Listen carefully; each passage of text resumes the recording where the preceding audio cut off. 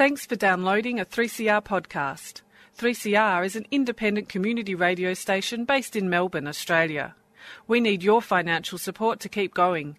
Go to www.3... And a very warm welcome back to Solidarity Breakfast. A left response to the major developments in capitalism. What they trade in is not wheat. They trade in famine. A little dose of revolutionary optimism. I think it's really important to sort of express solidarity globally. It really is a deal by corporations, for corporations. The union forever defending our rights. Down with the black leg. If you think the ABC's left wing, don't listen to this program. Solidarity Breakfast, 7:30 to 9am Saturdays, 3CR 8:55am, streaming and 3CR digital, podcast or audio on demand. And of course, the website solidaritybreakfast.org.au. Solidarity forever! Good morning, everybody, on this lovely Saturday morning. If you're listening to us by podcast, then it's probably lovely weather there as well. This is Annie. Good morning, I'm Fiona. And we've got an action-packed program for you today. We're going to kick off with another piece from the Peter Norman Social Justice Forum, which was held on the 16th of the 10th. It's the 50th anniversary of the salute at the 1968 Olympics. And the Peter Norman Committee, there's a committee, that they put together a social justice forum, which I think is going to become an annual event to honour the spirit of Peter Norman's standing beside the two black American athletes who made the social justice salute on the podium after they won the 200-metre race in the 1968 Mexican Olympics, causing a furore because the view was that politics shouldn't enter sport, but of course sport is all about politics. They were calling for equal rights for black Americans, and Peter Norman stood beside them in solidarity. And that message is what was being talked about at the Social Justice Forum.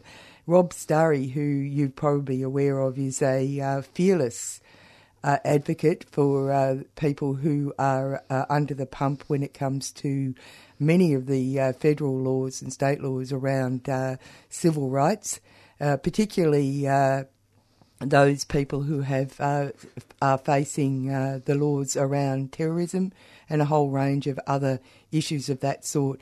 Was invited to speak, and he gave a wonderful speech.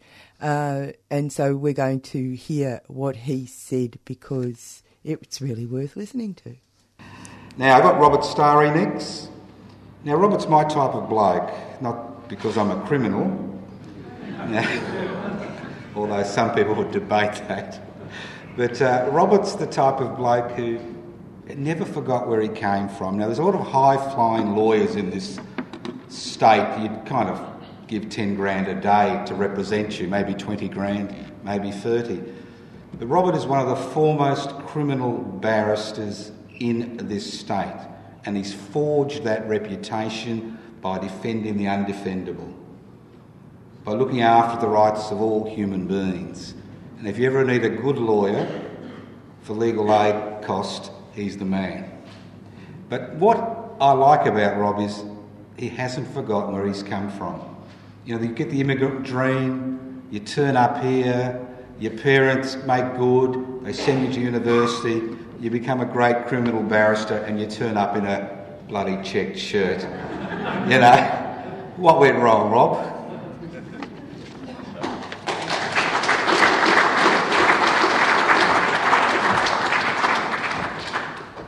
He's characteristically very generous, Joe, so thank you very much.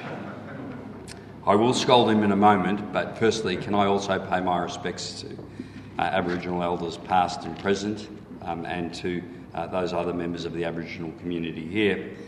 And the first thing I want to do in scolding Joe is when he talked about Caroline leaving to go to Footscray. Why would she go to Footscray? Well, we know that it's the cultural and the spiritual epicentre of Melbourne. I, having come from Footscray in the industrial west, and of course it must be close to the Norman family as well, because One thing in terms of Peter's background, he was the running coach at the Western Bulldogs, or Footscray Football Club. And that's just slightly behind his greatest name to fame, of course, supporting Carlos and Smith, but for Footscray supporters, it's just below that. I have had an abiding interest in human rights law, really because of my background, I expect. My father was a post-war immigrant. He'd been in a prisoner of war camp in Russia during the war. He'd been conscripted as a student into the Second World War in 1944. So right at the end, he was from Hungary, and he was sent off with any other young man capable of being recruited into the Eastern Front in Russia to fight with a retreating army that was being overrun by the Russians. And then, of course, as we know, after the war, Russia occupied Hungary. And then in 1956, of course, you'll all remember or you'll be aware of the Hungarian Revolution in that year. That's the year that I was born. My mother, however, was from a traditional Scottish Presbyterian background. She was part of the Williamstown establishment. My grandfather was the general manager of Port Phillip Mills. And so when she met my father, who was teaching her German, and they later married, she was effectively disowned because she had married a Middle European Catholic, and she was, of course, from a Scottish Presbyterian background. Having been disowned, having lived in the western suburbs, having been then raised in a Ministry of Housing Estate, I understood something of discrimination, of racism. My father, to use the colloquial expression, it's not used anymore, he was a wog, I think was the term, and going to a Christian Brothers school in Yarraville, when it wasn't a hipster village that it is now, when there were chemical industries, meatworks and all the other industry of the West. There were the Irish Catholics and there were the Eastern European Catholics. And so sectarianism, unfortunately, was alive and well when I grew up in the 60s. Unfortunately, that's all dissipated. Nobody would ever think anything about someone from a Middle European background marrying someone from effectively a British background. But I did understand that discrimination.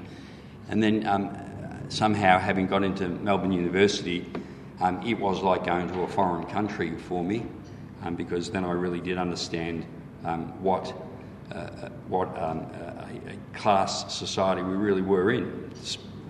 I think we delude ourselves by saying we're a classless society, but in fact we weren't.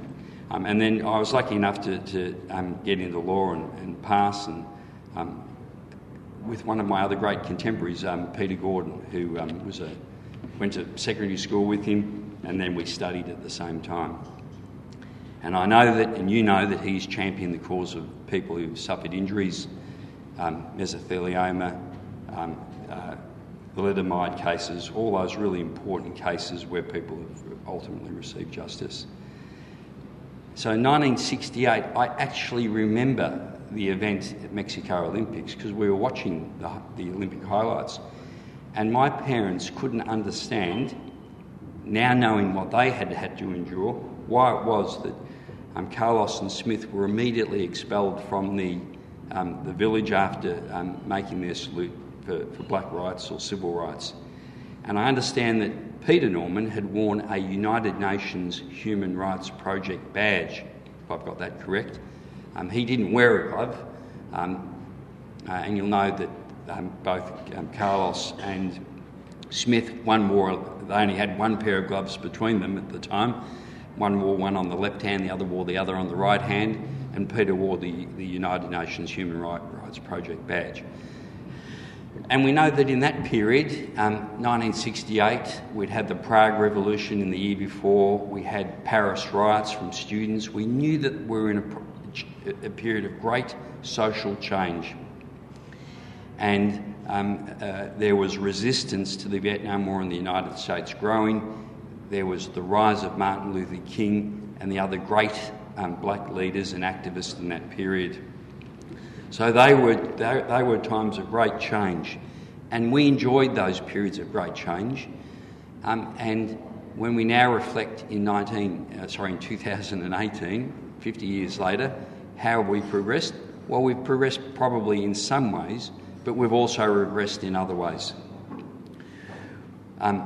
Lydia alluded to the fact that we have no Bill of Rights. We don't have a Bill of Rights. I remember John Howard saying that we should trust in the supremacy of Parliament.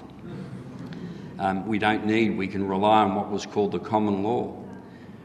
Well, as a lawyer whose practice is in criminal law but human rights law, I've seen how those that are most marginalised, those that are most oppressed and repressed, can't rely on the supremacy of Parliament, can't rely on the common law. I'll give you this example. Since 2002, in July of that year, after the horrors of the 9/11 attack and the Bali bombings, Australia has enacted more pieces of counter-terrorism legislation than any other country. More than the US, more than the UK, more than any other country. And one of the reasons is that the UK and the European Union and the US all have a form of Bill of Rights, or they have human rights protections. There's a Human Rights Act that governs the UK. They have overarching rights of freedom of expression, freedom of association, and freedom of political will. And we don't have those specific rights. When I grew up, although coming from the background that I came from, we learnt about Irish nationalism going to Christian Brothers School. We talked about the reunification of Ireland. Then when I was at university, we talked about the invasion of East Timor and how we could then try and support the Timorese in their struggle for independence. And we were aware of the struggle of apartheid that's been referred to, the liberation of the black people in South Africa. And in the current climate, in the current context, and particularly in the context, for instance, of support for the West Papuan movement, you would be prohibited from expressing any support for any self-determination struggle under the current legal regime. One of the examples we have, for instance, is those that support the Tamil struggle in Sri Lanka. We knew that in 2010, at the behest of the Sri Lankan government, the government of Australia had decided that they would charge 3 people who were representatives of the Tamil community, who were organising humanitarian relief in what was a very bloody and merciless civil war, because it was an offence to provide any ideological, religious or political support for any government or for any organisation against a sovereign government. And so the Tamil minority in Sri Lanka weren't able to organise and provide that necessary humanitarian relief where they were effectively strangled and suffocated, particularly towards the end of that civil war in May of 2009, where you might remember there were 40,000 people who were killed.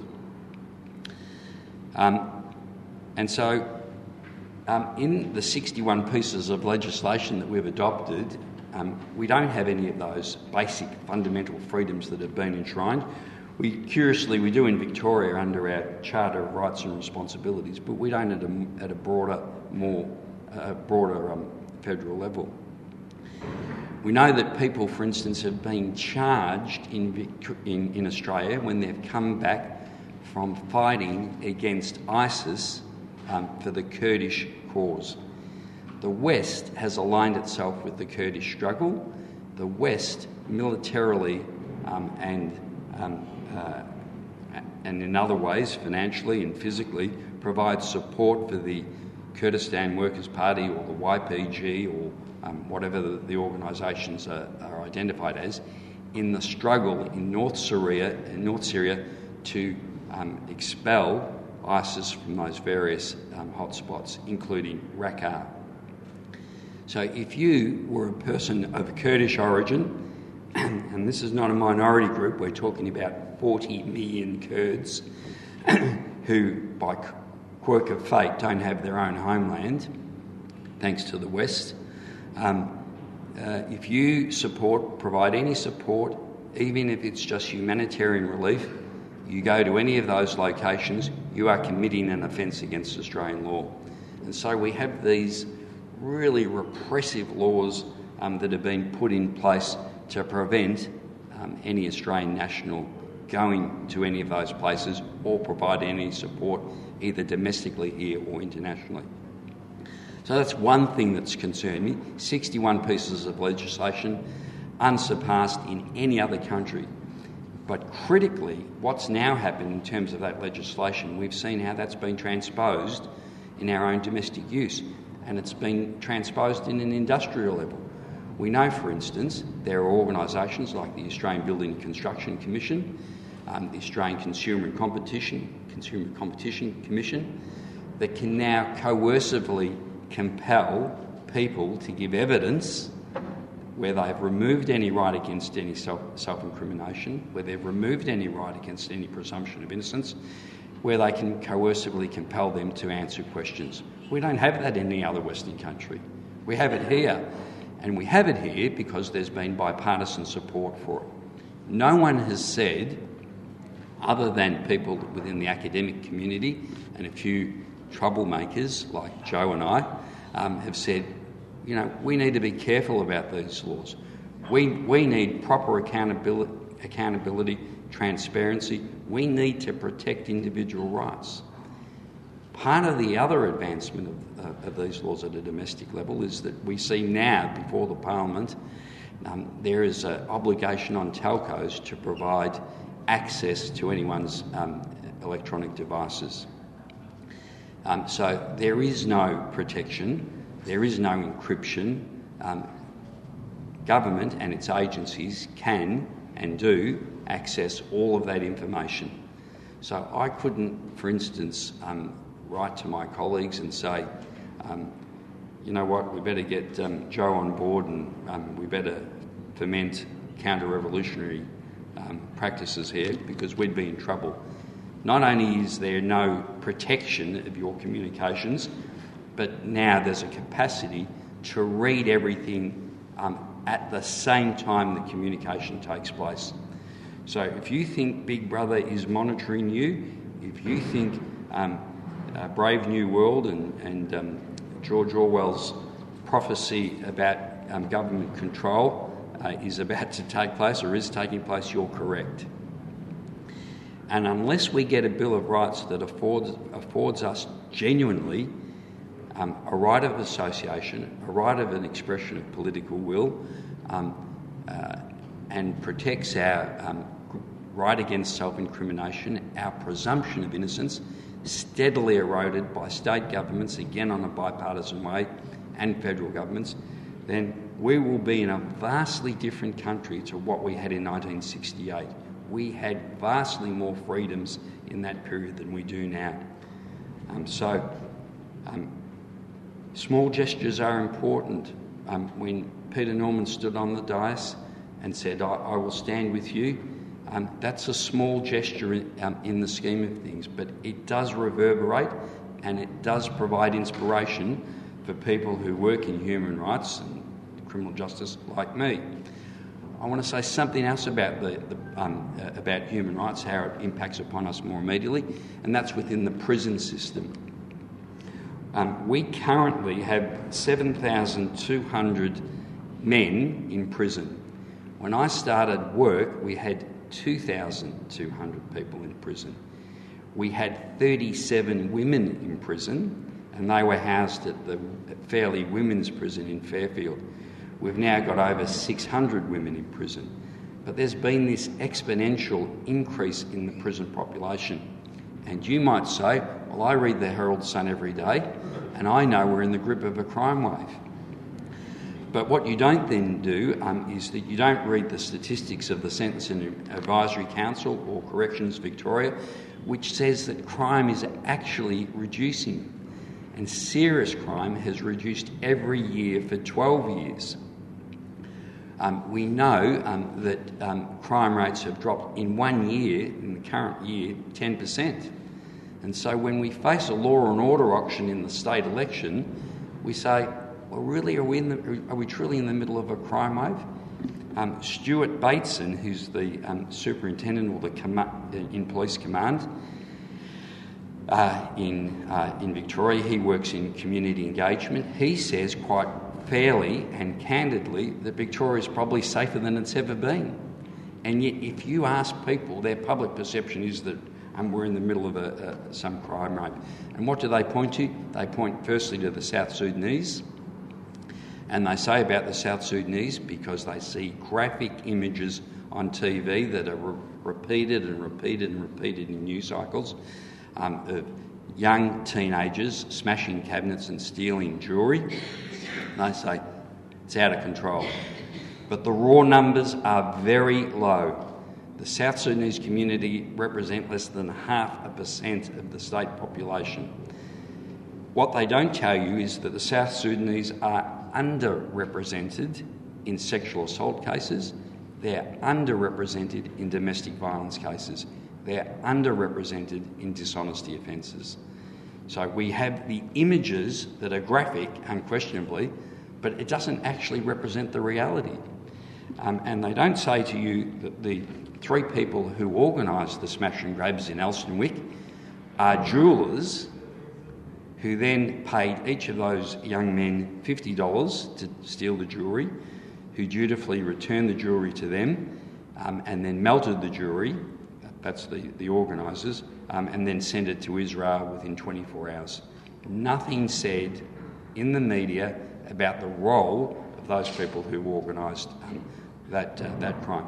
But what are we left with? We're left with the lasting impression of South Sudanese men going wild, and you know, it was horrific, going wild, smashing cabinets. But we don't get the full picture and we don't get the full story. We get snippets. So I suppose my plea to you is to, and I'm grateful for the opportunity of being here, and I'm certainly humbled by it, I must say that. I'm grateful for the opportunity of being here and being able to talk to you about those issues, because it's, I'll use this term loosely, it's the congregations like you that are so important in forming opinion, because we don't get it in the current structure, because everybody's too scared to say anything, to speak out against, to challenge the figures, to challenge the perceptions, because they will lose votes if it's a law and order election. And I'm afraid an evidence-based, statistic-based argument cannot lie. So thanks very much for the opportunity, and thank you to the Norman family, and thank you that he was one of the running coaches of the great Western Bulldogs Football Club.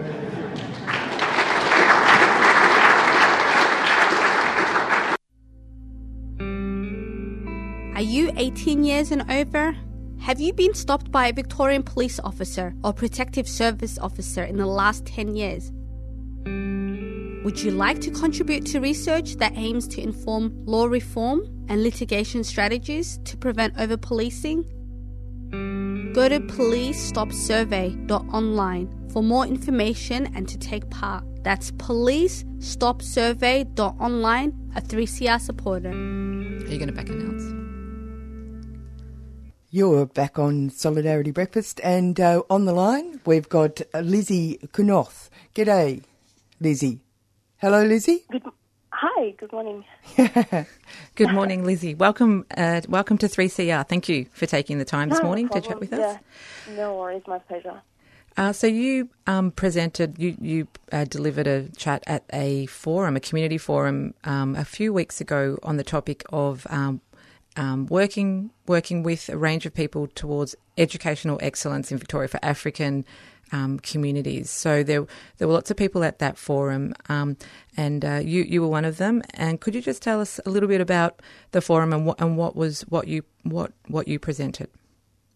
Yeah. So the forum was for the Sudanese community, and it's about how we can help Sudanese people integrate into the Australian educational system. And we spoke about some of the barriers that makes it really hard for South Sudanese kids really get the most out of schooling. I shared my personal experience coming into the country at 13 years, not speaking English and having to not only learn the language but ending up being in year 9 and just the difficulty of not only being unable to speak the language but actually also being expected to work at the same pace as kids who were born here, who've been to primary school and know the school system. So it's really difficult for me personally to really get the most out of my high school experience. That must have been extremely difficult for you.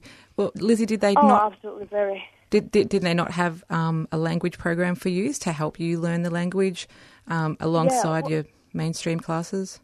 Yep. Well, I mean, because I came to the country as a refugee on a humanitarian visa in 2005, and part of it is attending a language school for. I attended for half a year, and I I think the maximum is a year. How come you didn't extend it? Nah, I don't think. I think there's a limit to it. You don't do it for like forever. They give you a set of time to do it, and because I came in March and I was able to start immediately, so I went to language center and I for the whole of that year, and I then was sent to the mainstream school the next year. So Lizzie, what this means, of course, is one you speak English well now. Well, thank you. I appreciate it. Though honestly, there are times where I mispronounce words. I mean, I honestly feel like I'm still learning every day. But thank you. I do appreciate it. So what that means, though, is that for a young person, you all your abilities and all your skills and all the rest of it have been thrown into being able to speak a language and then come a grips to the schooling system, and that must then have an effect on your outcomes, where you're allowed to go and study in the future and being able to fulfill your personal dreams. Yeah, absolutely. Yeah, because look, I left home. I was, really young and lived in Egypt as a refugee, but had no access to schooling or any form of education. So when I came here, I had high expectation of myself. I saw it as a great opportunity to finally, become this person that I've always wanted to be. My mom was a nurse, but, died when I was 5, so I've always sort of aspired to be someone who would grow up to be, this smart person. So a contributor to society. Pardon? Yeah. And obviously I saw that only through education am I ever able to actually become that person. So the struggle for me was that obviously the way teachers would mark students is based on how well they perform, not actually how much how much faith you have in yourself. Or your capabilities, really.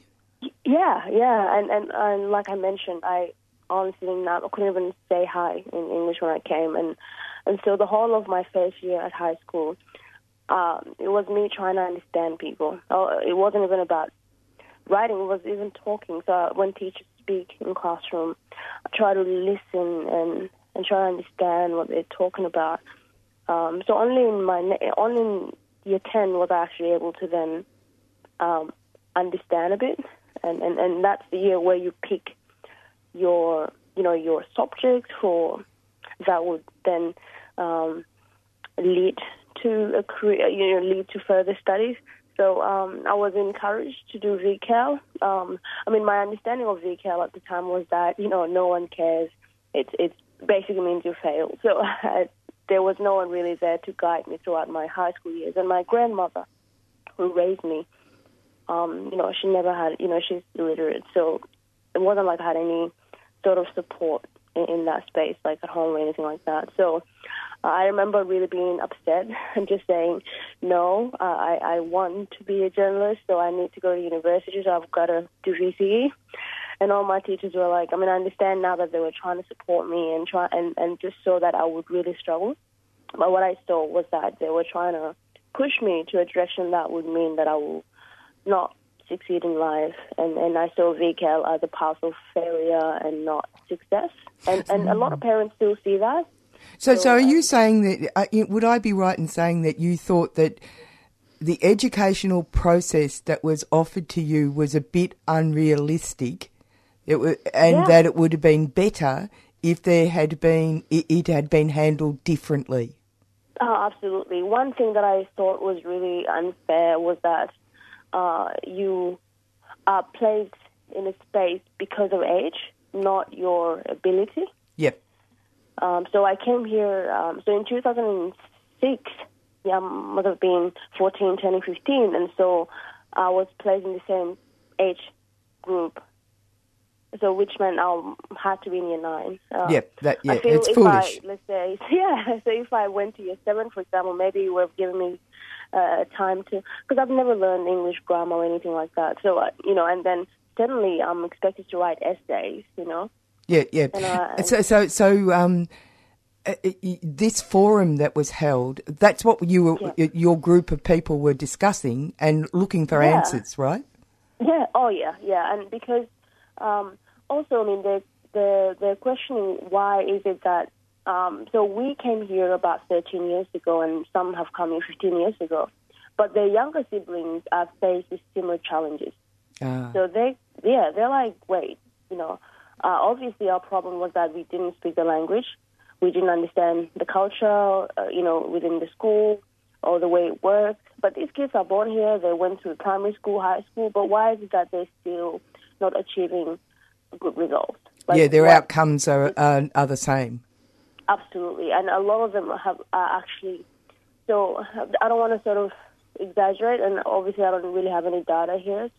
But because I work at school, I've seen first-hand experience how these kids are disengaged. And I saw that there are a number of reasons, and I know that our families could do better in terms of engaging with schools, but I also feel really that a gap when it comes to cultural understanding can present real issues. For example, we come from a culture where we like to be together, and that's been stigmatized, and we are often referred to as African gang in the media. So stuff like that really can isolate kids at school, and teachers can just feel the need to be like, you're in group, break out, don't be in groups. But this is kids that feel comfortable with each other, And also it's a very human thing to do. It's not... Exactly, yeah. So they often feel, they are not part of the school community, and that I saw as a major factor in how well they are involved in the school. Are there strategies that are being talked about to break down these barriers, and also because I can see it as being a two-way street, because the Sudanese cultural experience can offer so much to the rather restrictive Australian norm. Yeah, no, absolutely. Look, since starting, so I work at St. Francis Xavier College, so it's one of the largest Catholic schools, and I started working last year, and I saw that, the Sudanese family were disengaged, like, completely, and that was a problem, and another problem, there were often called in when there was a major concern, like something that happened and is big. It's not even just your minor stuff. No, something, whoa! Yeah, and so they felt like they were the other, and so they weren't that they were really fire connected. people, putting out fires. Yeah, and they thought their kids were being picked on. So when I came in, I said, well, wait a minute, hang on here. Your kid did a thing that's terrible, and they need to, the school is supposed to be a safe environment. So let's work together, let's come in, meet the principal, work with us, work with school. So it's building that partnership. I think is the really important process. I think it's an important step towards building trust and seeing how parents can, sort of support their kids even when things don't go right. Are you getting positive outcomes? I am. So I often call home and explain in my language. So I find that cultural liaison officers have been a real success, giving people from the community a space in the school to help navigate, not just culture but also the language. So I saw that as a good thing, and I'm seeing other schools also employing cultural liaison officers, because our role can, vary from translator to support person to a person that bridges the gap by, explaining things in meetings, because I've been in meetings where things have been miscommunicated, like misunderstood, and the results are usually tragic, catastrophic, terrible. Exactly. No, Lizzie, we haven't got very little time, and I'll tell you, thank you very much for talking to us today. No problem. And we'd love to keep in contact so that we can understand more about the process that you're going through and your community's going through. No worries. Yeah. Well, thank you so much for reaching out to me.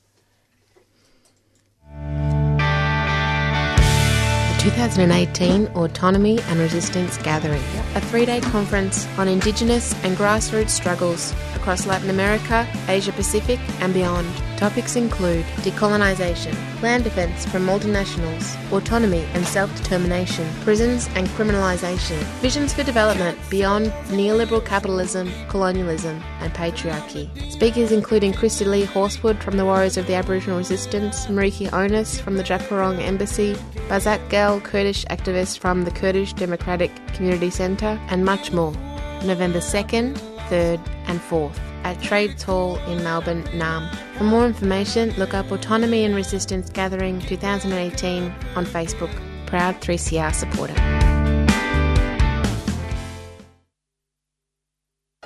This is Iri Lecker. You're here on 3CR 855 AM Community Radio. Also streaming on 3cr.org.au.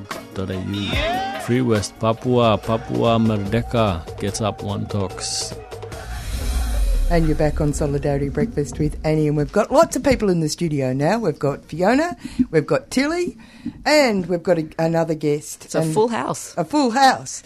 And the person we've got to speak to us is Warren Kirk. G'day, Warren. How are you? Yeah, good. Thank you. Yeah, and the reason for why Warren's here is because he's Scribe. It's Scribe, isn't it, your publisher? Yes. Yeah, Scribe has just published a new book by Warren, which is called Suburbia, and it's images of Melbourne, a Melbourne that's fast disappearing, I'll have to say. Mm-hmm. Yeah, that's good. That's my thing. That's what I do. Yeah, tell us about why you do it. It's a really difficult question to answer. I mean, it's probably multi-layered. I like old stuff. Yeah. I like storytelling. I love the process of photographing, and I love the way I can explore with the camera. Yeah, and I'm also time travelling. Well, in doing what I'm doing, which is interesting from my point of view. So uncovering people's lives. I love going to old factories that are probably unchanged for 30, 40, 50 years, and living spaces the same. But and recording it. For posterity, but just for, I mean, in a way, I'll just do it for myself. Yeah, well, but there's a larger audience from that. But ultimately, in a way, I'm just doing it for myself because I love doing it. Is it a book mostly of photos? It's all photos. All photos except for an intro by William McGuinness. But yeah, it's just a straight photo book, which is a little bit difficult to create in Australia because we don't have a great history of photo books. They're more sort of like tabloidian, a lot of photography that people see in Australia where they've got a story attached or... Yeah. Whereas this is just more like a European or American book where it's just, one photo page, that's it. I imagine the photos speak for themselves. That's right, they tell a story. They don't need any augmentation, although I do get people complaining that they would like to know more about the people in the photos. Well, that's funny, because the William McGuinness intro is a signpost because what he's talking about is something that everybody who lives in Melbourne will be really aware of as we're in the midst of a building boom. And you go on the tram and all of a sudden a whole block is erased, completely erased. But what you're doing, and he notes this in his foreword, that how attractive your book is because with each, it's a beautifully produced book, easy to look at, easy on the eyes. Each page is a full colour plate. And if you live in Brunswick, also out in, you've taken shots out in Caulfield, around there, or somewhere? Yeah, Murrumbina. Carnegie, Ormond, yeah. That's right. Because I'm looking at these shots and I'm thinking, I know that place. Coburg, these just fantastic... and I think the same thing as you. I think, oh my God, it's going to disappear and no one will see it in its full glory. And you do imagine what it must have been like when people were going to that milk bar and it was the corner shop and everybody in around there would go there. Well, yeah, it was a completely different way of life, obviously, and it's not coming back. And there's only, I guess, what I'm trying to do is just find the last little remnants, because that's all they are, remnants, and document them before they do go. Yeah. And I guess that, it's. I've said it before. It's like panning for gold. Sometimes you find something on a day, and other days you don't. But it's there are little gems still out there, so it's just a matter of discovering them. I find that another element in your book is the multicultural nature of the history of these suburbs. Yeah. There's definitely a lot of Italian, Greek people featured, or I come across. Yeah, especially the areas that are more visually interesting, like sort of Brunswick, Coburg. Those sort of older. The suburbs that I guess they're post-war, straight up in the 50s, 60s, when all the housing was happening. So that's where a lot of Greeks and Italians, etc., were living. So and they have interesting front yards, or etc. They're like still lives of a whole life.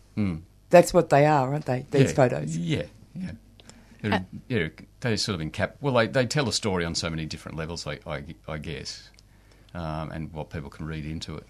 And how do you choose when to place someone in the photograph or when to just let the interior or exterior talk?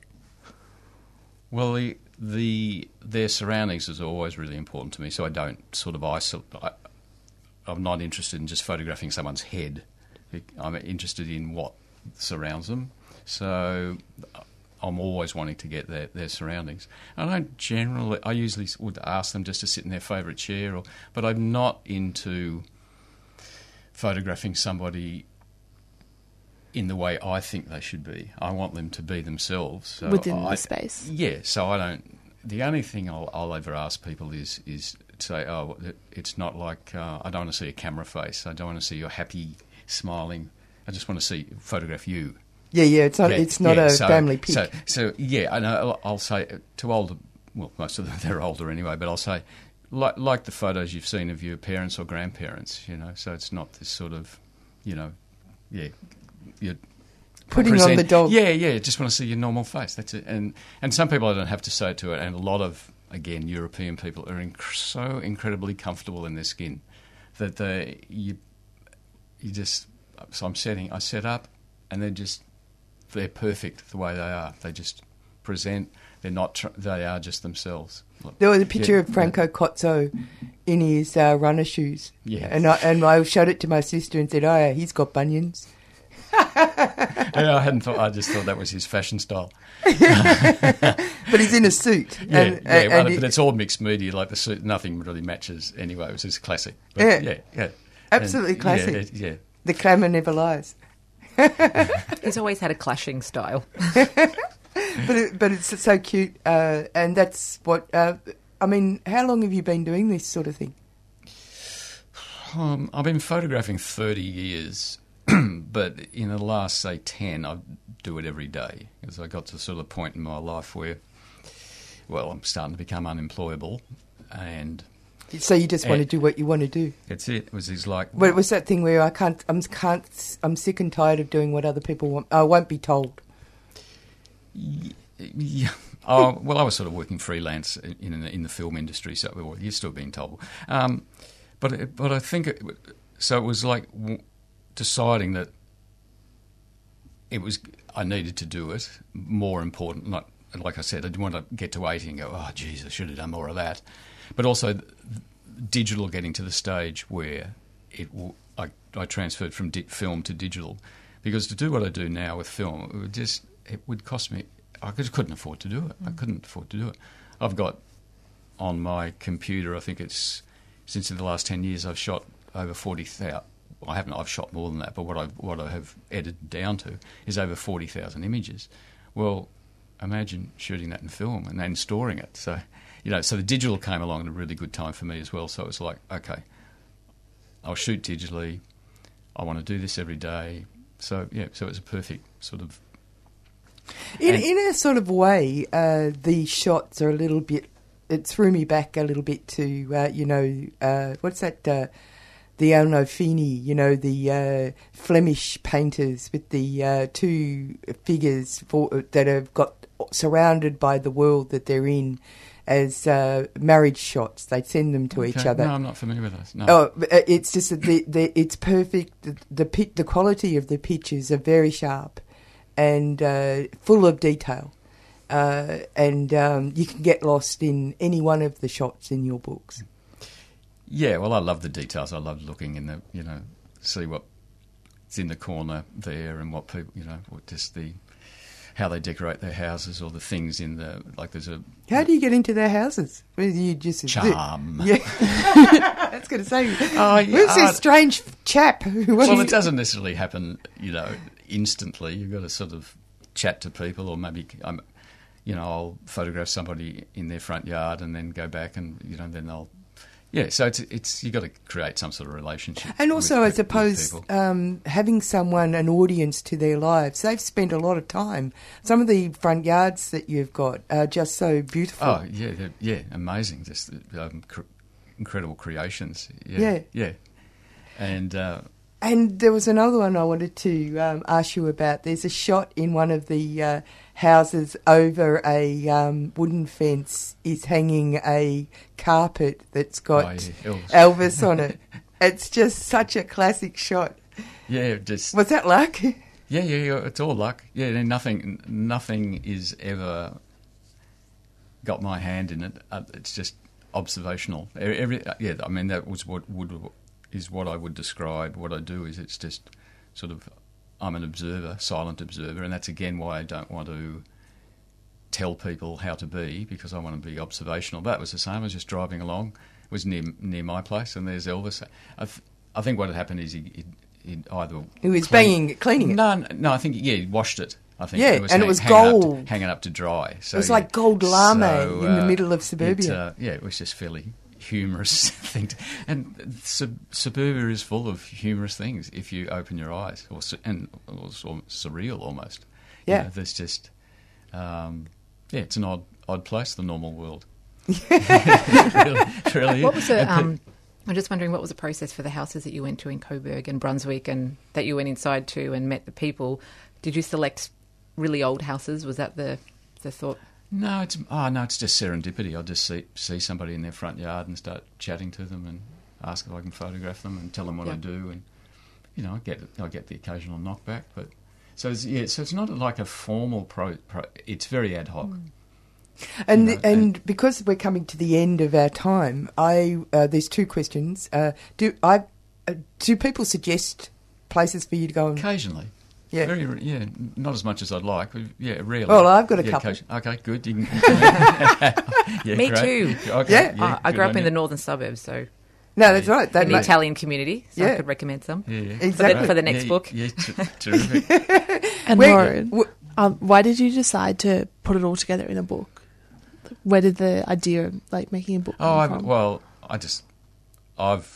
I was actually buying photography books before I even started photographing. I don't know. There's something about a larger collection of images. I mean, I don't know. I find the sort of the art world and hanging things on walls and people standing around and looking at them a bit. I don't know. There's something a bit sort of sterile.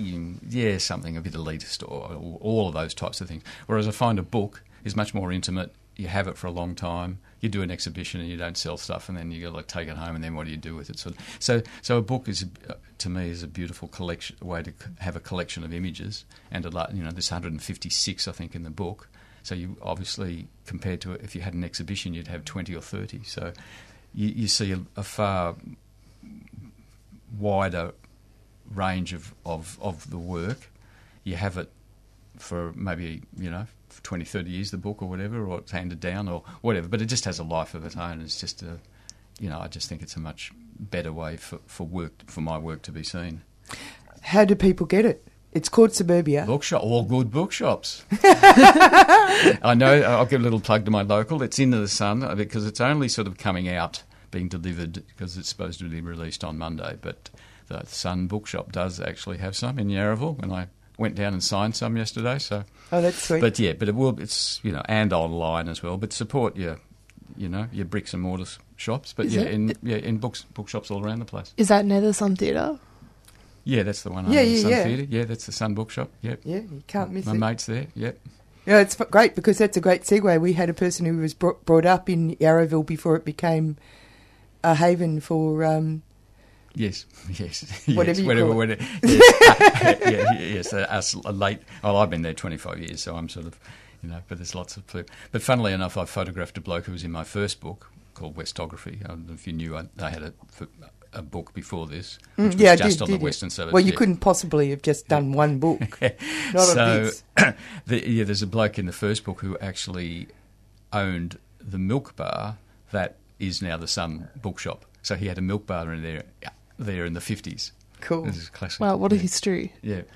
All right, thanks very much for coming in, Thanks Warren. for coming in, Warren. Pleasure. Thank you. A weak solidarity Bricky team listener when we started off with Big Supremo Scuttle Them More Lashson and the team assuring us they had heard what the electorate said and would heed the lesson after they lost the safest blue ribbon seat in the country.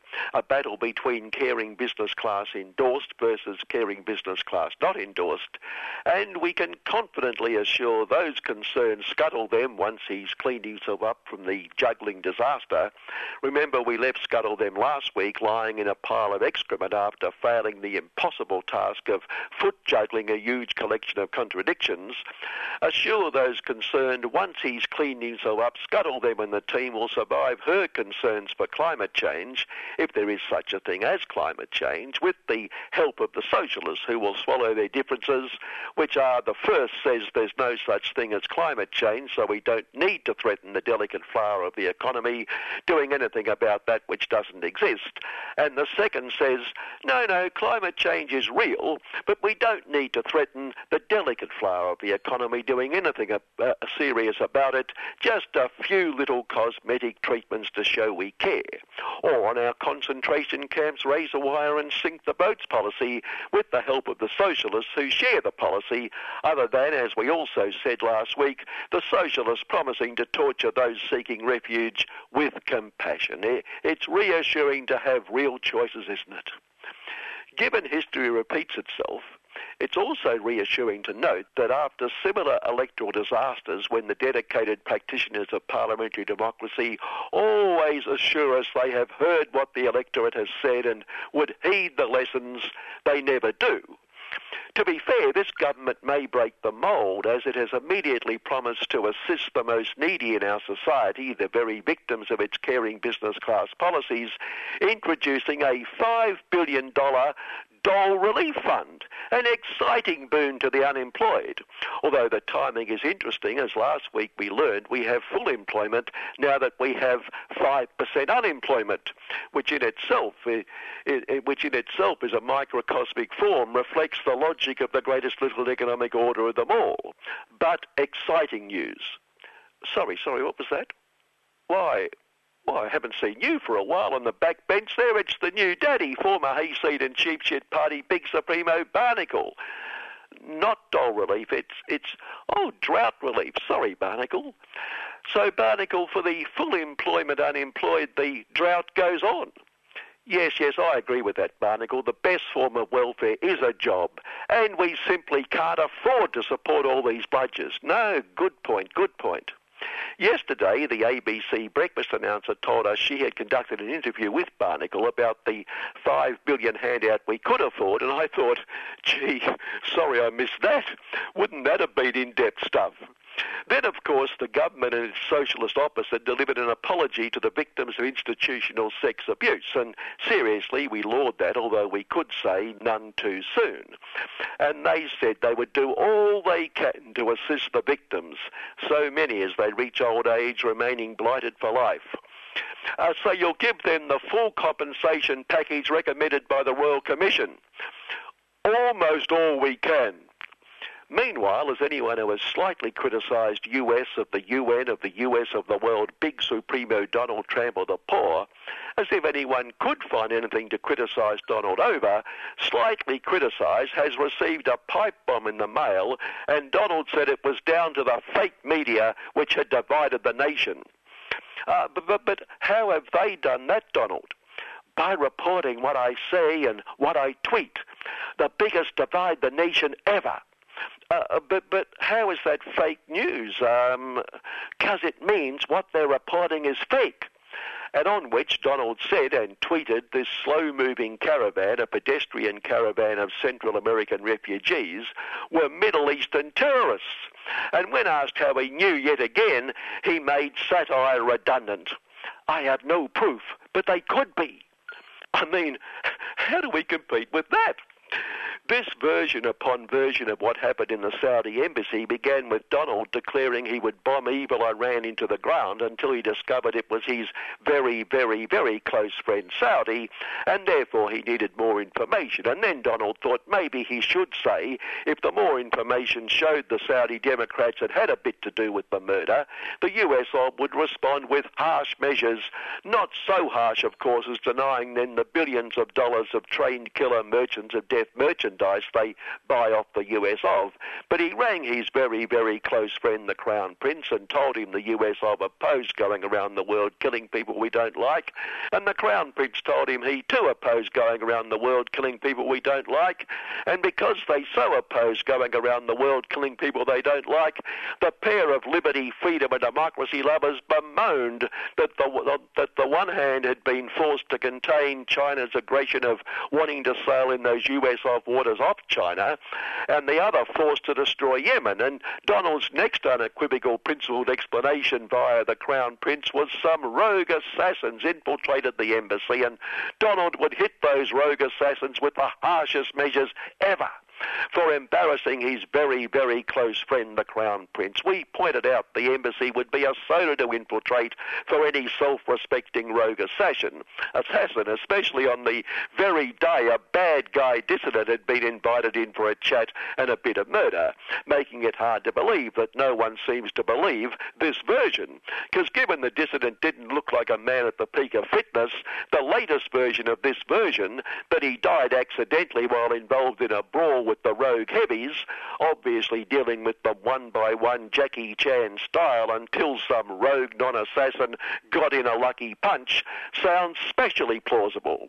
So plausible, Donald says, yes, he could believe that version of that version, and Saudi has promised to conduct a full investigation into itself, which should sort it all out. Because the Crown Prince had absolutely nothing to do with it and says it feels Jamal Khashoggi's family's pain as much as they do, perhaps even more. It's painful that a simple little assassination has been treated so seriously. It challenges a government's independent rights. It's no one else's business. But the guilty would be punished. Perhaps evil women throwing off their burqas and impersonating thick, thuggish-looking men. Thus, we look forward to this week's version of the versions, and then next week's version, and maybe given his predecessor George W. Bush the workers' response to a bit of Saudi murder, Donald could invade evil Afghanistan and evil Iraq. Oh no, silly me, he can't. He still is bringing liberation to those countries. Oh well, good excuse to invade evil, evil, evil Iran. Back here this week, evil unions and workers invaded the streets of Melbourne, among other places, bringing class warfare onto the streets, disrupting business and so incensing Lord Rupert of Wapping and the Spencer Street, no longer Fairfax lots. Don't they, the evil unions and lazy avaricious workers, know the economy can't afford their outrageous demands like decent wages and conditions unless they do something about their productivity, which has achieved nothing more than record profits? I mean, the productivity the caring employers are so upset about shows how lazy they are, and asking for decent wages in those circumstances highlights their avarice. And thinking there is some sort of vague relationship between record profits and wages also shows they have no concern whatever for the interests of the hard-working shareholders. I keep saying I don't know why caring employers bother to employ workers at all. They're such a drag on the economy. It's clearly just the goodness of their big, big hearts, which must burst at the selfishness of evil unions and lazy avaricious workers holding a huge rally, demanding more of those profits. What's that doing for productivity in this country? Finally, and I've no idea why Donald's fake news claims remind me of this, the government has promised an energy policy which will save us all up to $800 plus a year. That's all of us, Scuttle them. Look, we have found one customer in outback Queensland who will save $800 plus a year if the stars are in alignment. But the department says savings will be more like $100 or so. I hope you're not suggesting we're trying to mislead people. After all, we heard what the electorate said and have taken the lessons on board.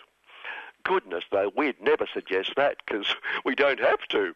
And the good news through all these exciting announcements and great savings is that addressing climate change will take care of itself, which it has to because the government's doing nothing about it. But Scuttle them and the gang of deniers tell us they can address that which they deny without lifting or doing anything. And with our governments not doing anything, that's the safest thing. Good morning. Stop me now. We'd never do that, Freddie. Don't stop me, 'cause I'm having a good time, Excellent. We're planning such a good time with you, Freddie. Come to the screening of Bohemian Rhapsody on Thursday, November the 8th from 6:30pm at Palace Westgarth Cinemas and have a real good time with Freddie Mercury and Queen. Tickets are $25 full, $20 concession online at 3cr.org.au or from the station, 21 Smith Street, Fitzroy. You can also call 9419-8377 during business hours. All funds raised go to keeping 3CR on air. If you want to have a good time, just give me a call. Don't stop me now. Have a good time. Don't stop me now.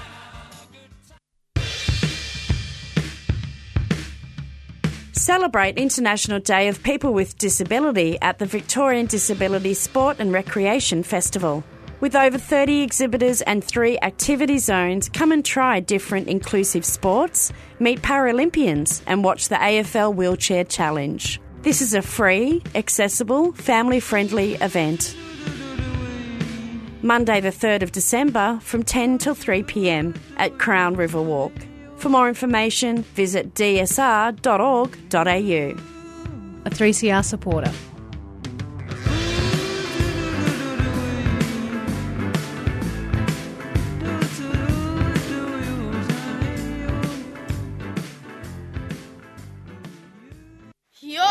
listening to 3CR 855 AM, the voice of the community. Yes, you are. This is Solidarity Breakfast, and we've got a full house again. Can't get rid of them. So, Tilly, tell us what's coming up next. So we have Michael here in the studio from RAFRU, the Retail and Fast Food Workers Union, and we're going to have a chat about his position as union delegate for Woolworths. Do you want to tell us a bit about what you do, Michael? Yeah, thanks for having me on. I've been working as a Woolworths employee for a few years now, and really got involved with RAFWU, and now a delegate at the store in Woolworths, and the Smith Street one. Yeah, and just up on Smith Street, and through getting involved in RAFWU, I was also able to be a committee member and a bargaining representative in the recent Woolworths Enterprise Bargaining Agreements. So what's the recent Woolworths Enterprise Bargaining Agreements, and how does it differ from the 2012 agreement? Right. So the 2012 one was positive in some ways and negative in others. Major companies under the current industrial laws are required to come up with an EBA every few years. And so in 2018, both the SDA and the Meat Workers Union and RAFWU all met with Woolworths as they work out wages and conditions.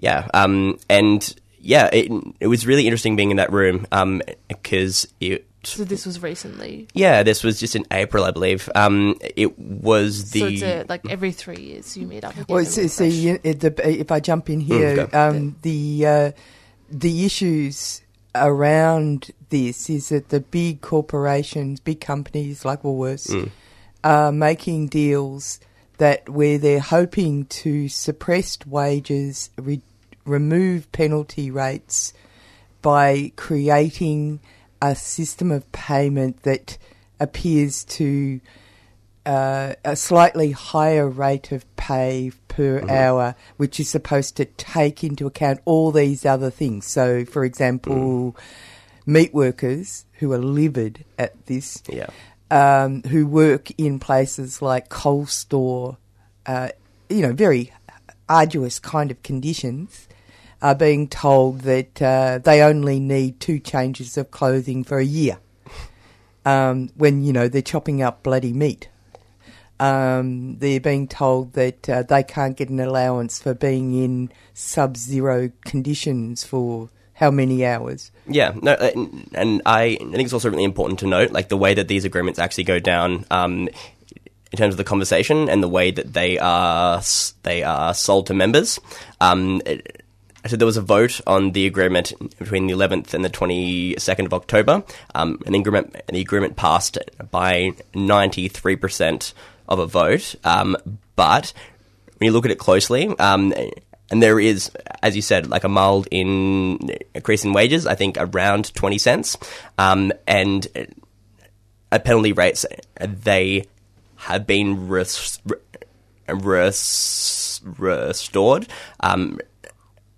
Off the back of the Fair Work Commission ruling it last year.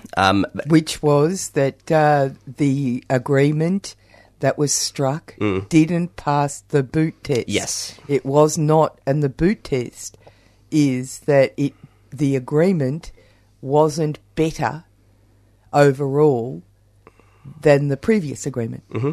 And it's really important on that point as well, because RAFWU is currently representing one of our members that is in the Fair Work Commission, taking issue of back pay. And this guy is making an argument that over the past 6 or so years, under the 2012 EBA agreement, he has lost around about $30,000. Isn't that huge? Yeah, and that's not the smallest amount that I've heard of. And because they don't want to pay back pay. Yeah. How come he wasn't paid properly? Well, that's the question, isn't it? Yeah, that's the question on everybody's lips, right? But yeah, so as Annie said, like, and the agreement in 2012 was said to have passed the boot test, the better off overall test, and it may have been better off for certain people on certain rosters out of the over 1,000 employees for Woolworths, and similarly for Coles across Australia. There may have been one roster on 1 week in which all the workers, and they were better off overall, and these companies are going to use those singular examples as an example of, everyone on the roster is absolutely better off, and therefore this should be the pay scale of everybody in Australia. Isn't that cheeky? Because that's what they do. It is. I went to the Fair Work Commission, one of these cases, and they were very restrictive about which rosters were allowed. Mm-hmm. And what was so impressive about RAFU is its doggedness and clear-sightedness in their attacks for widening the view that is given to the Fair Work Commission before it makes its decisions. Yeah, and this is the case that's in the Fair Work Commission at the moment. We have been asking Woolworths for the specific documents and the rosters and of which they made up the 2012 decision, which they always kept as a secret.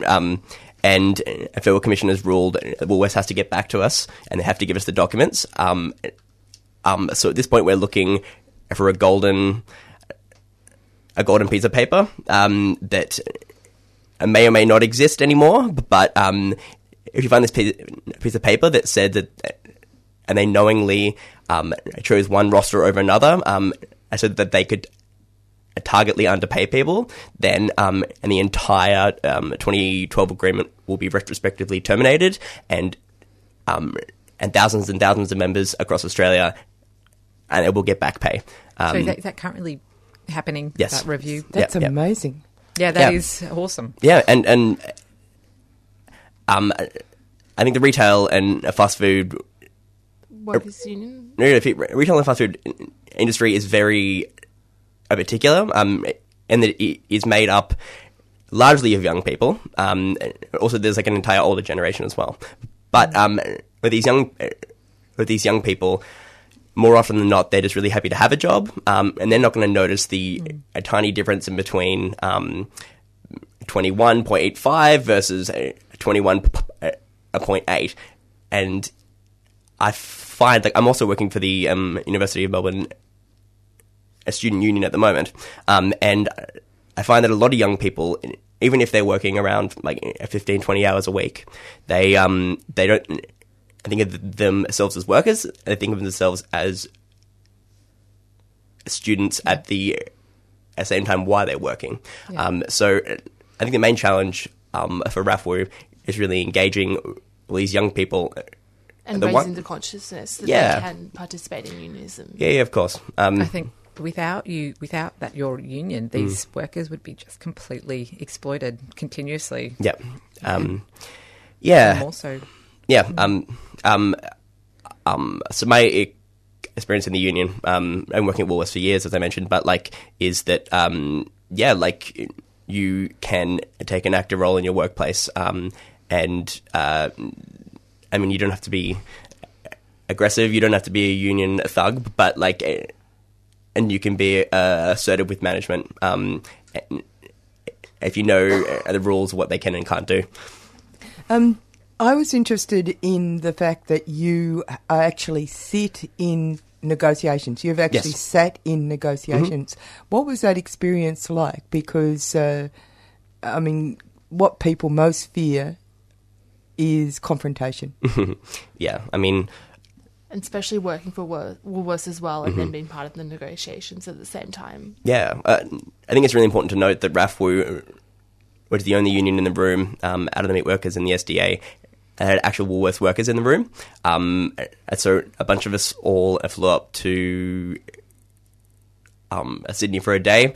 We all wore Woolworths uniforms on the 30th floor of this massive high-rise building, and we're all sitting across from all from all these older men and women wearing suits, and we were the only workers in the room. And that, even though the confrontation is not my natural... motive. Yeah, way that I hold myself. But sitting in a very unique...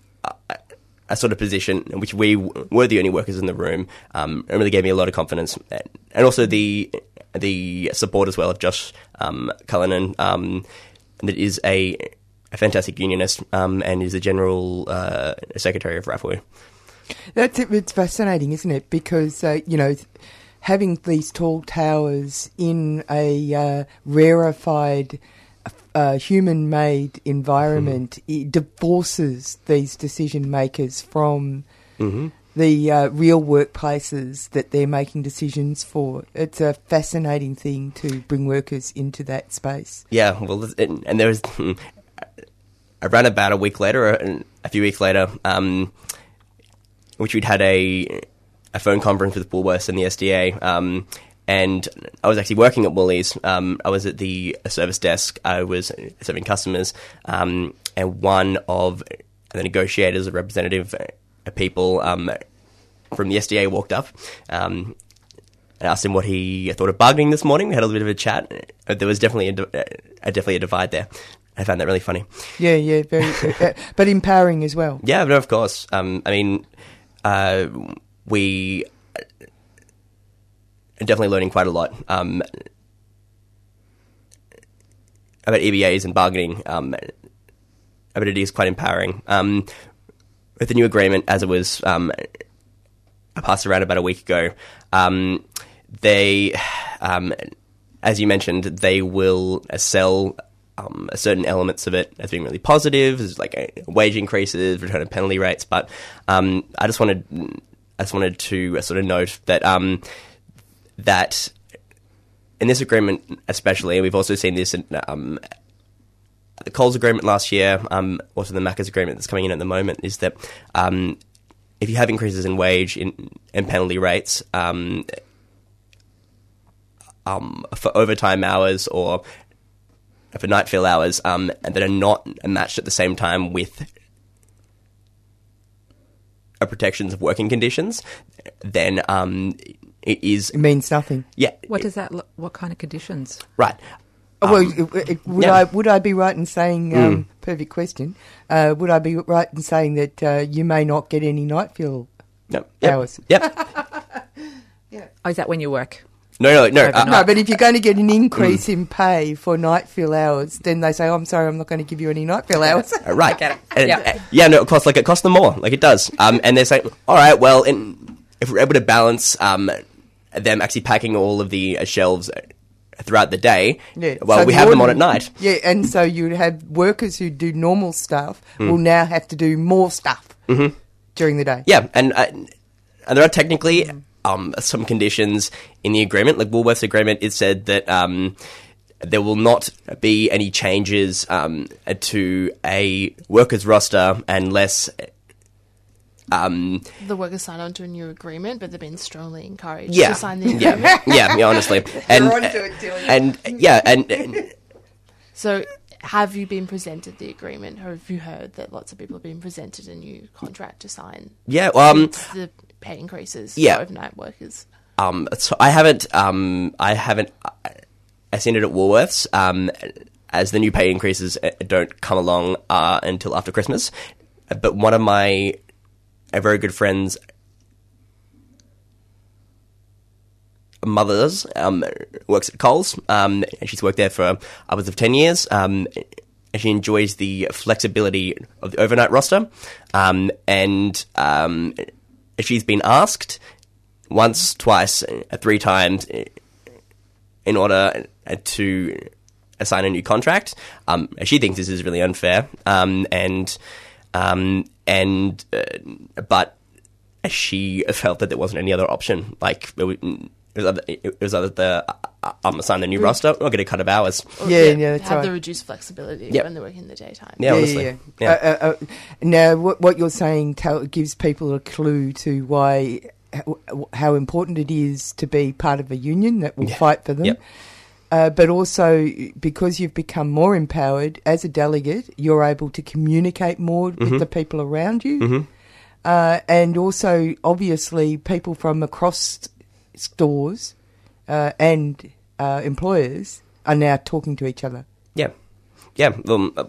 I mean, there is really a community that has come out in support of RAFWU. We have just started bargaining at McDonald's, and the amount of friends that have reached out to me and said, like, go for them. Yeah, absolutely. A younger brother is like at 16 and he's working for Macca's.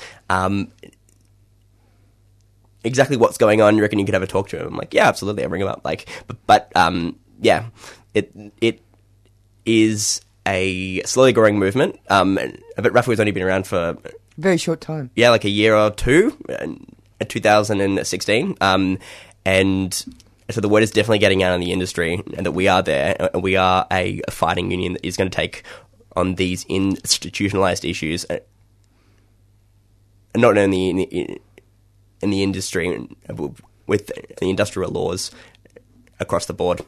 Because what's interesting is that when you look at that junior wage that's going on, because if people want to catch up with this, Stick Together, Matt Kunkel's program a couple of weeks ago, does a great interview with Josh Cullinan from RAFWU about the junior wages at McDonald's. And what McDonald's is doing is growing us... where RAFWU is creating a community of fight back, McDonald's for years and employers of this nature have been creating a group of young workers who feel that they have no choices, that they're disempowered, that once they get to a certain age they're no longer employable, that sort of stuff. It's complete. We've got these two forces going on at the same time.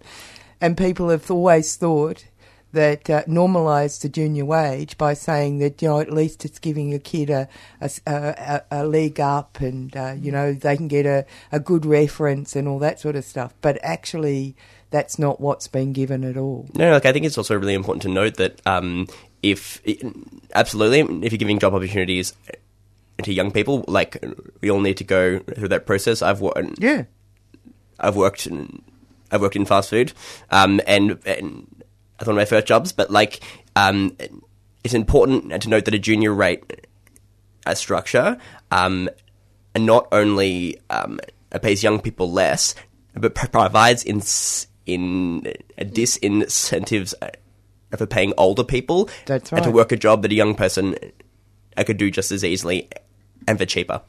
So at Woolworths, if you were able to hire a 16 or a 17-year-old for a 75% of the award wage, why would you offer a salary to a 35-year-old or 45-year-old mother has been at the company for a few years? Yeah, and the thing about it is that it's marketed by government and by these employers as doing everybody a favour, but in actual fact, they're undermining the working conditions of the entire Australian population, and people should be alert. And they're making a fortune off it as well. Yeah. I mean, and it's interesting to me that, because this has been going on for a long time, me being long in the tooth, but people's lived experience is finally being shown to the mirror, because years ago there used to be these, when they used to develop film as opposed to before digital, there used to be these photo places where and I used to know people who used to work there. They'd get a job there. As soon as they were 18, they were fired. Yep. Because, cost too much. But everybody knew that. It was the lived experience of the people all around me. Yeah. A similar practice is the summer job approach. Yeah. In which you're hired in November, and they actually, under the agreement, they can't fire you in January or February when the business it dies down for the year. But since they don't have the working conditions enshrined in their EBA, they would just stop offering you more hours. Is this for casual staff as well? Like the idea of a Christmas casual? Well, that's why they want them insecure. That's why they want this insecure work framework. Mm-hmm. Yep. And of course, workers we know are breatharians. They don't need food or shelter. Or and the most never heard that one. It's a good one. And the most disgusting case I heard was a friend of mine that worked at McDonald's years and years ago and experienced workplace bullying and some sexual harassment on the job. And when she complained about these to her manager, she said, "Oh, I'll look into it." It never happened. And so she said, "Okay, I've got to go to my union," and mentioned that to her manager. And the manager then turned around and said, "Okay, well, we have footage of you eating a food while on the job, and that's a criminal offence. If you talk to the union, not only will we fire you, but we'll take you to the cops." And she never raised it again and soon left the job. And I just think that's absolutely disgusting. Absolutely. Yeah, the culprits never get caught. So that's why RAFRU's like predominantly based off young people who are in the industry who are fighting back. So yeah, and I suppose the difficulty is a lot of these young people, like myself even, we're just wrapping our heads around these issues and trying to talk to other people, other young people about it. But it is primarily an organisation that is run by young people, like the president. She is 26, and she's worked at Woolworths for years and years while doing university. I'm a member of the committee, and involved in a large strategic and decision-making processes of the university, of the union, sorry.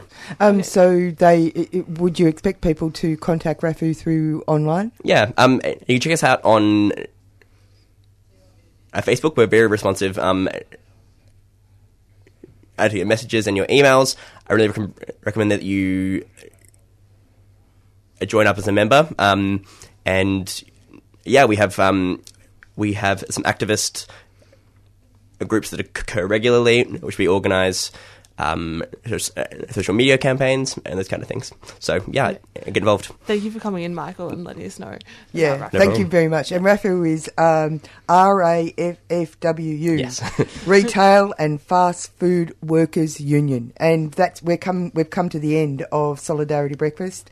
We had a bit from Rob Starry at the Peter Norman Social Justice Forum. We talked to Lizzie Kunuth about education opportunities for South Sudanese refugees and the things that people should be looking at. We talked to Warren Kurt about Suburbia, a new book of images of Melbourne, fantastic book. And we just spoke to Michael Aguilera about RAFRU. So coming up next is Asia Pacific Currents. We're going to go out with this great singer, Kate Vigo, just because she's great. See you next week.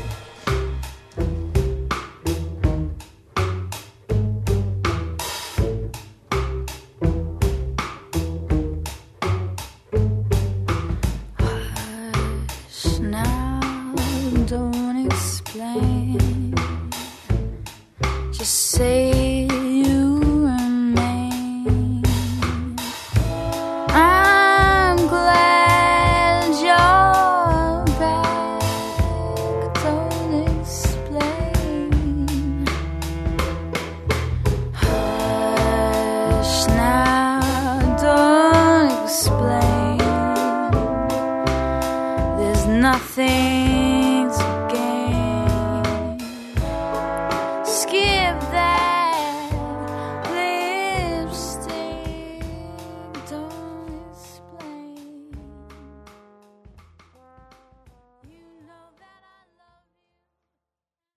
Love endures. All my thoughts of you, I'm so completely yours. I don't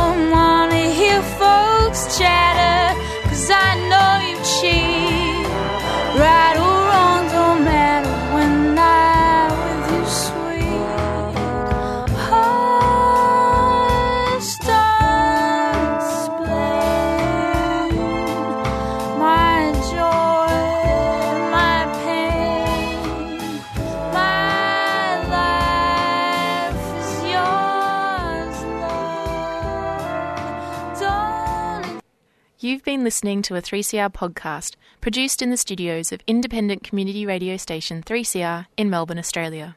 For more information, go to allthews.3cr.org.au.